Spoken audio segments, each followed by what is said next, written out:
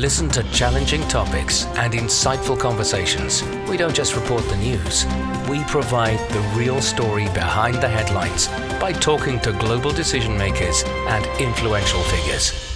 This is The Agenda. This week on The Agenda, the skyline is the limit. What China's rampant urbanization means for global economic development. Of the world's 100 largest cities, more than a quarter are in China. It's a nation that's urbanizing fast. In 1980, about 20% of the population lived in a city. By 2020, it was more than 60%. And soon, it'll likely hit 70%. Rapid urbanization has been a primary policy in China. Improved transport links and housing have given millions of people access to better healthcare, education, and, of course, jobs. Poverty rates have fallen, while at the same time, the economy has boomed. 45 years ago, China's GDP was more than $178 billion. Last year, it was about $18 trillion. But there are some issues. The denser a population becomes, the more burden there is on the climate. More cars on the road means more air pollution, and providing power to huge populations has led to increasing use of fossil fuels. But China is working to solve these problems, running numerous low-carbon programs across the country. And the gap between peak carbon use and net zero in China is set to be the shortest in history.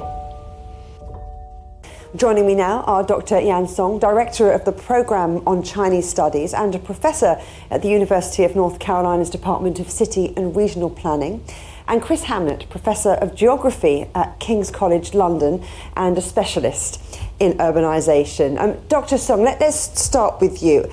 How has China really benefited from urbanisation? China's GDP per capita has increased, I think, more than tenfold since the 1980s, with much of its growth driven by urbanization. Cities such as in Shenzhen has become the major economic hubs, attracting investment, creating a lot of jobs, and becoming sort of a major economic hub in the world. And also, another benefit is to increase productivity for the country. As more people move to cities, as you can see, there are a lot of concentration of great skills and entrepreneurs, and this could lead to a development of new industries and technologies. For example, again, in the tech industry in China, it has flourished as an outcome of urbanization. The digital economy in China now is just amazing, worth over $5 trillion, I believe, and mostly concentrated in urban areas. And also, I think another benefit is improved living standards. Urbanization has brought access to many urban amenities, which people can enjoy more than before. Healthcare, education, transportation, parks, arts, museums that you can think of. And all of this has happened so fast. So, Professor, I mean, what do you think is unique about China's urbanization? I think the urbanization process in China is absolutely astonishing. It's one of the fastest, if not the fastest, and it's absolutely the biggest process of urbanization in terms of the numbers of people, the size and the numbers of cities, which really has ever taken place, I think, in human history. Also, I would add, one of the key elements here, of course, has been the role of the Chinese government, of the state. So I think a lot of urbanization which has taken place in China has been, certainly in broad terms, state-led or state-directed. So let's talk, though, about managing the speed of urbanisation. Yan Song, what strategies have China put in place?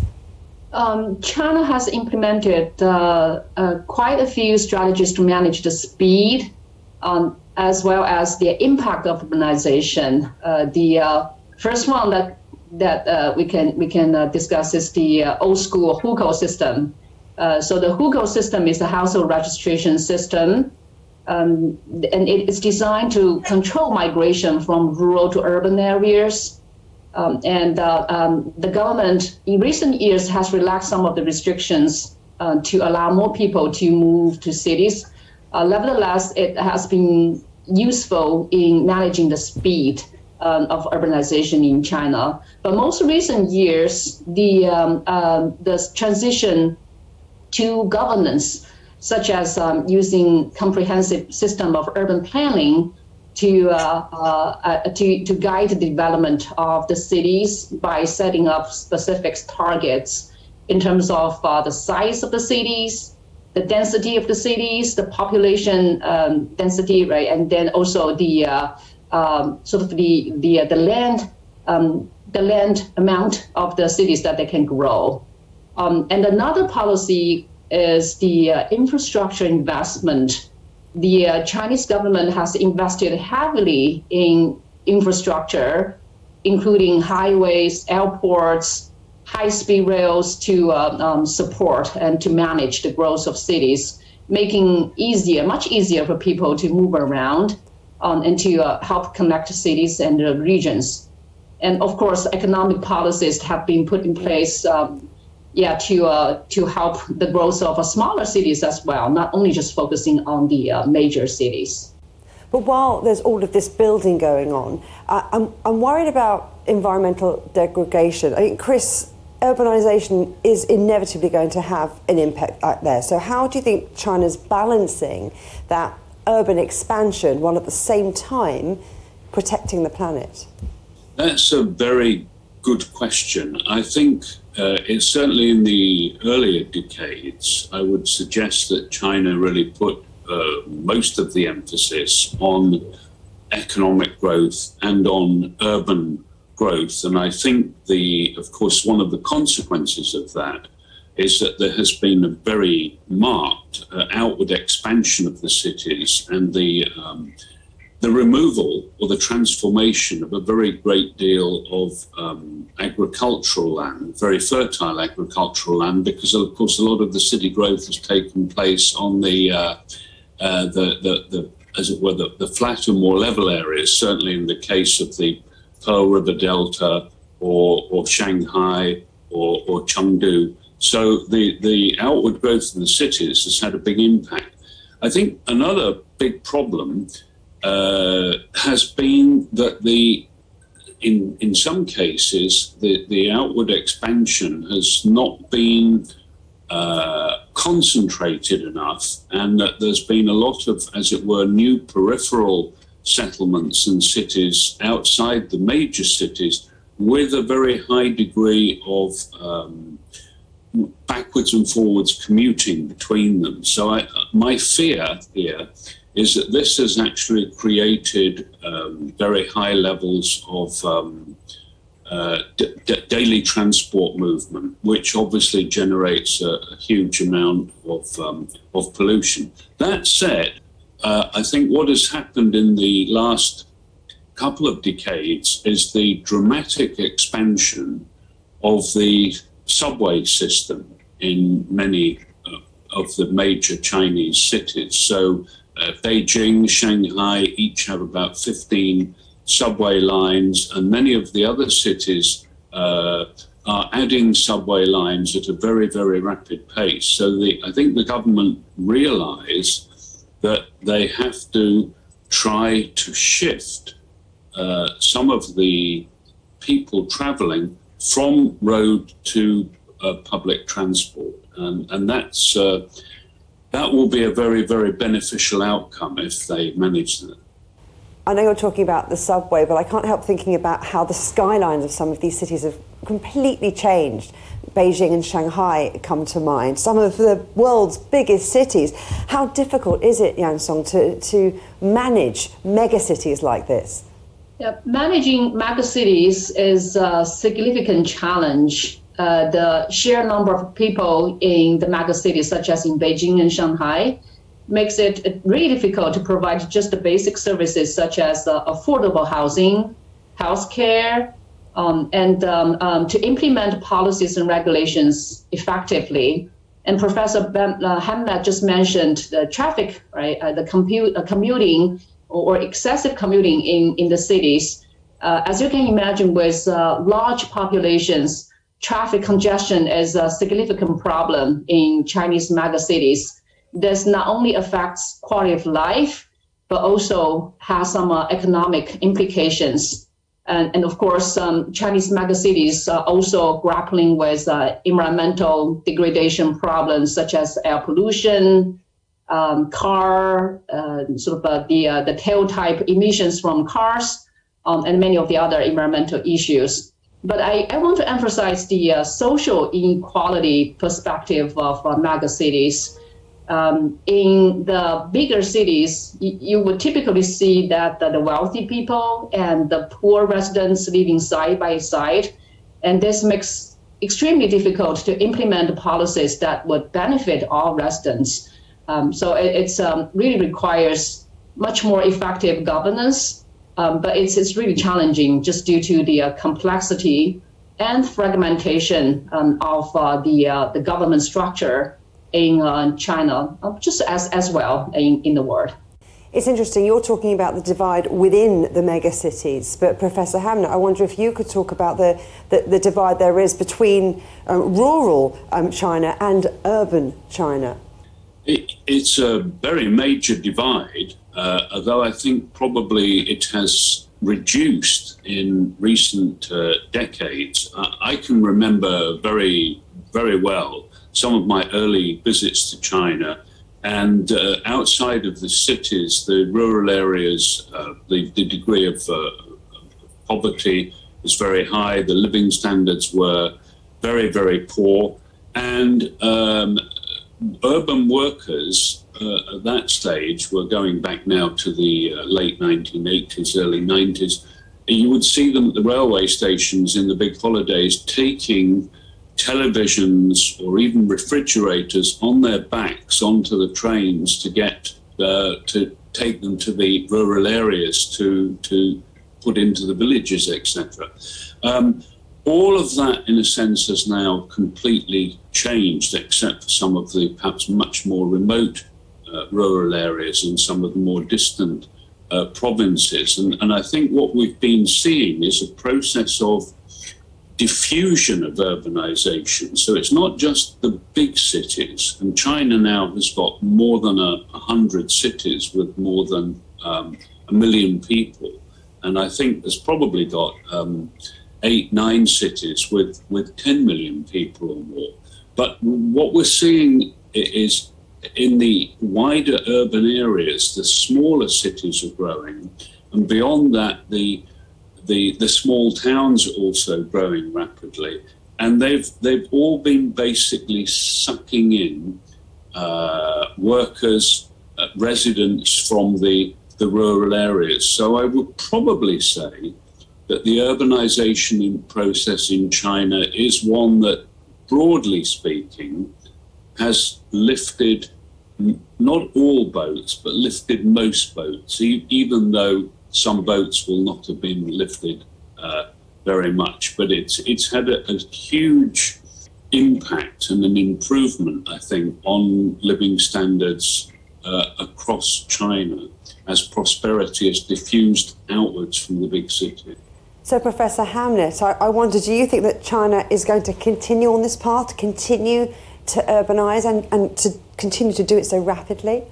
I think it's going to continue urbanizing, little doubt of that. And I think the Chinese government wants that and wants to encourage it because urbanization has been such a key part of economic growth, and particularly the role of residential development, the vast number of new apartment buildings which have been constructed in recent decades. This has all been a key element of economic growth, sucking in raw materials, iron, steel, etc. But I think in the fastest part of the urbanization process is now probably behind us. And I think inevitably, now that urbanization level is up to 60%, it's likely to begin to slow down simply because the size of the rural population, many of whom, of course, have moved to the cities, has begun to reduce and to reduce quite dramatically. So I think what we've seen is a very compressed, condensed process of urbanization, and I think probably it's going to slow in the next 10 or 20 years. That's a guess. That certainly is a yes. Well, Chris Hamlet, Yang Song, absolute pleasure talking to both of you. Fascinating stuff. Thank you. Still to come here on the agenda, is the world ready for another wave of urbanisation?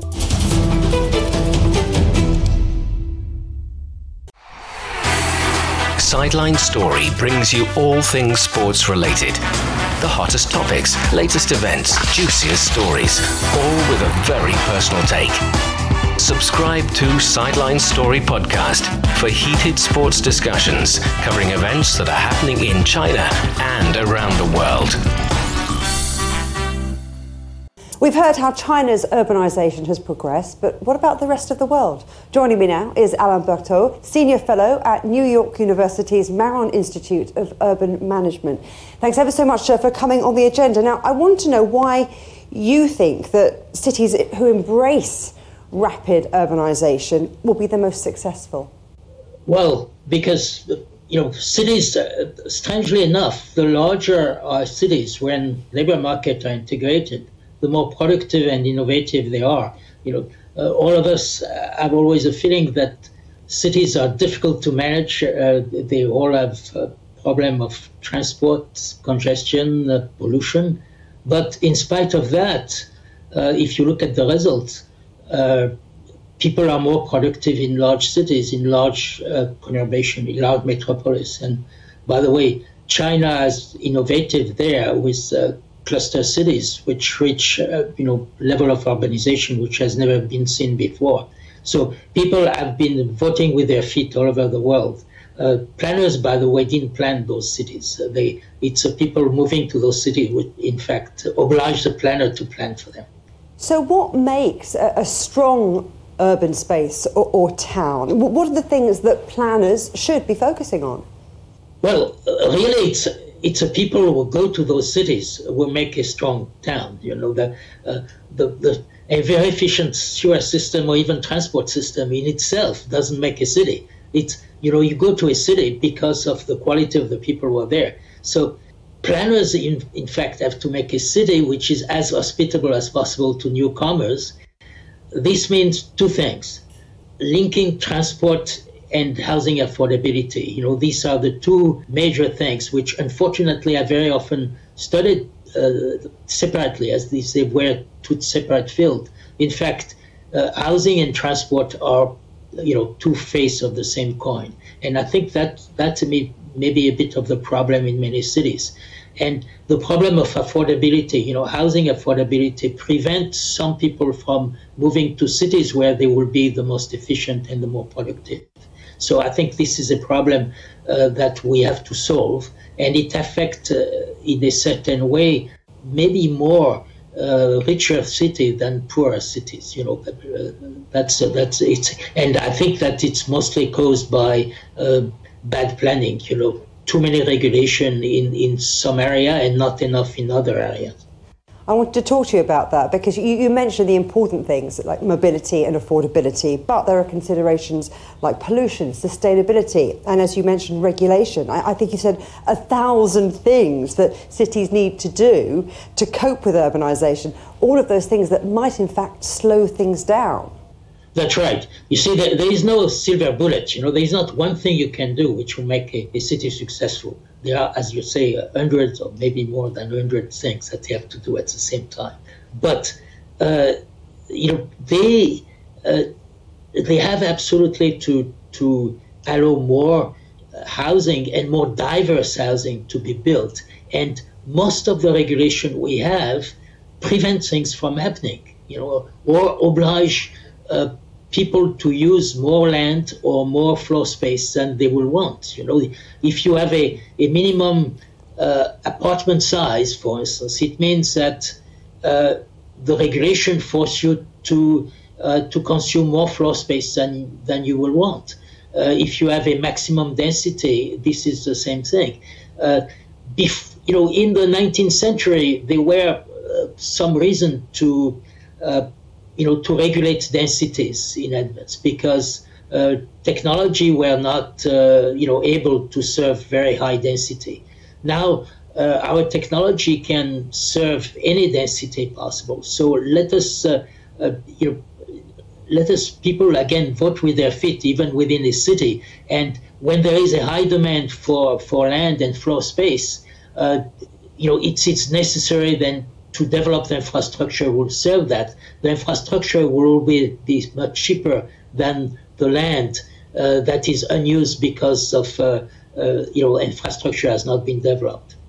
You talk about how technology changes things and has changed things, and also that the costs, as technology advances, sometimes it gets cheaper. But to what extent do you think that some cities are relying too much on outdated technology or outdated patterns of investment, traditional policies that are geared towards preventing change rather than encouraging it? Most cities, I have conclusion, most cities have their regulation are in fact to slow down change. And I think there is it's not that planners are stupid.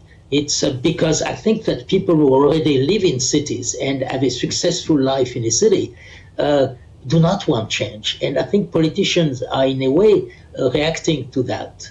You see that in New York in particular, not taking into account now the crisis with the COVID, but say that all the regulations which are there are to slow down. As soon as you have the project of a new skyscraper with houses, with apartments, there are several lawsuits against it, saying, well, it's not in the spirit of the neighborhood or something like that.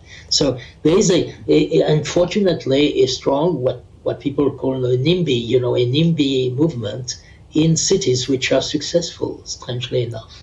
NIMBY being, of course, not in my backyard. No. But let's look at the impact that China's rapid urbanization is having on the rest of the world. What impact do you think it's having? Well, it's an example of developing infrastructure very fast and very efficiently. I started working in China, in urban China, in '83. My first visit was in '83. And so I've followed this development. I mean, it was astonishing how fast China developed its infrastructure. One example that I give in my book is Pudong. For instance, when I started working in Shanghai, Pudong was a swamp. There were some rice paddies, some warehouses, and the development of Pudong really required a lot of bridges, tunnels, and a fast-moving transit system, subway, which didn't exist. The government built all that in about 20 years, let's say.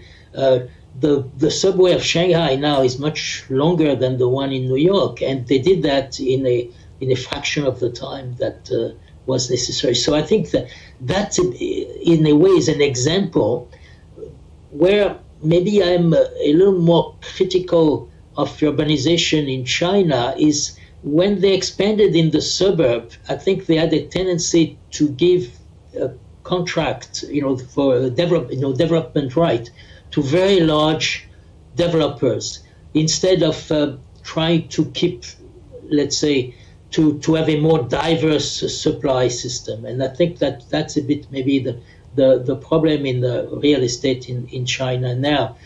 Too many very large developers, not enough small or medium-sized developers.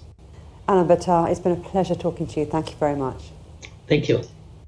Coming up on a future agenda, marching towards modernisation. We'll unpack everything from China's annual two-session summit. But for now, from me, Juliet Mann, and from all of the Agenda team here in London, goodbye.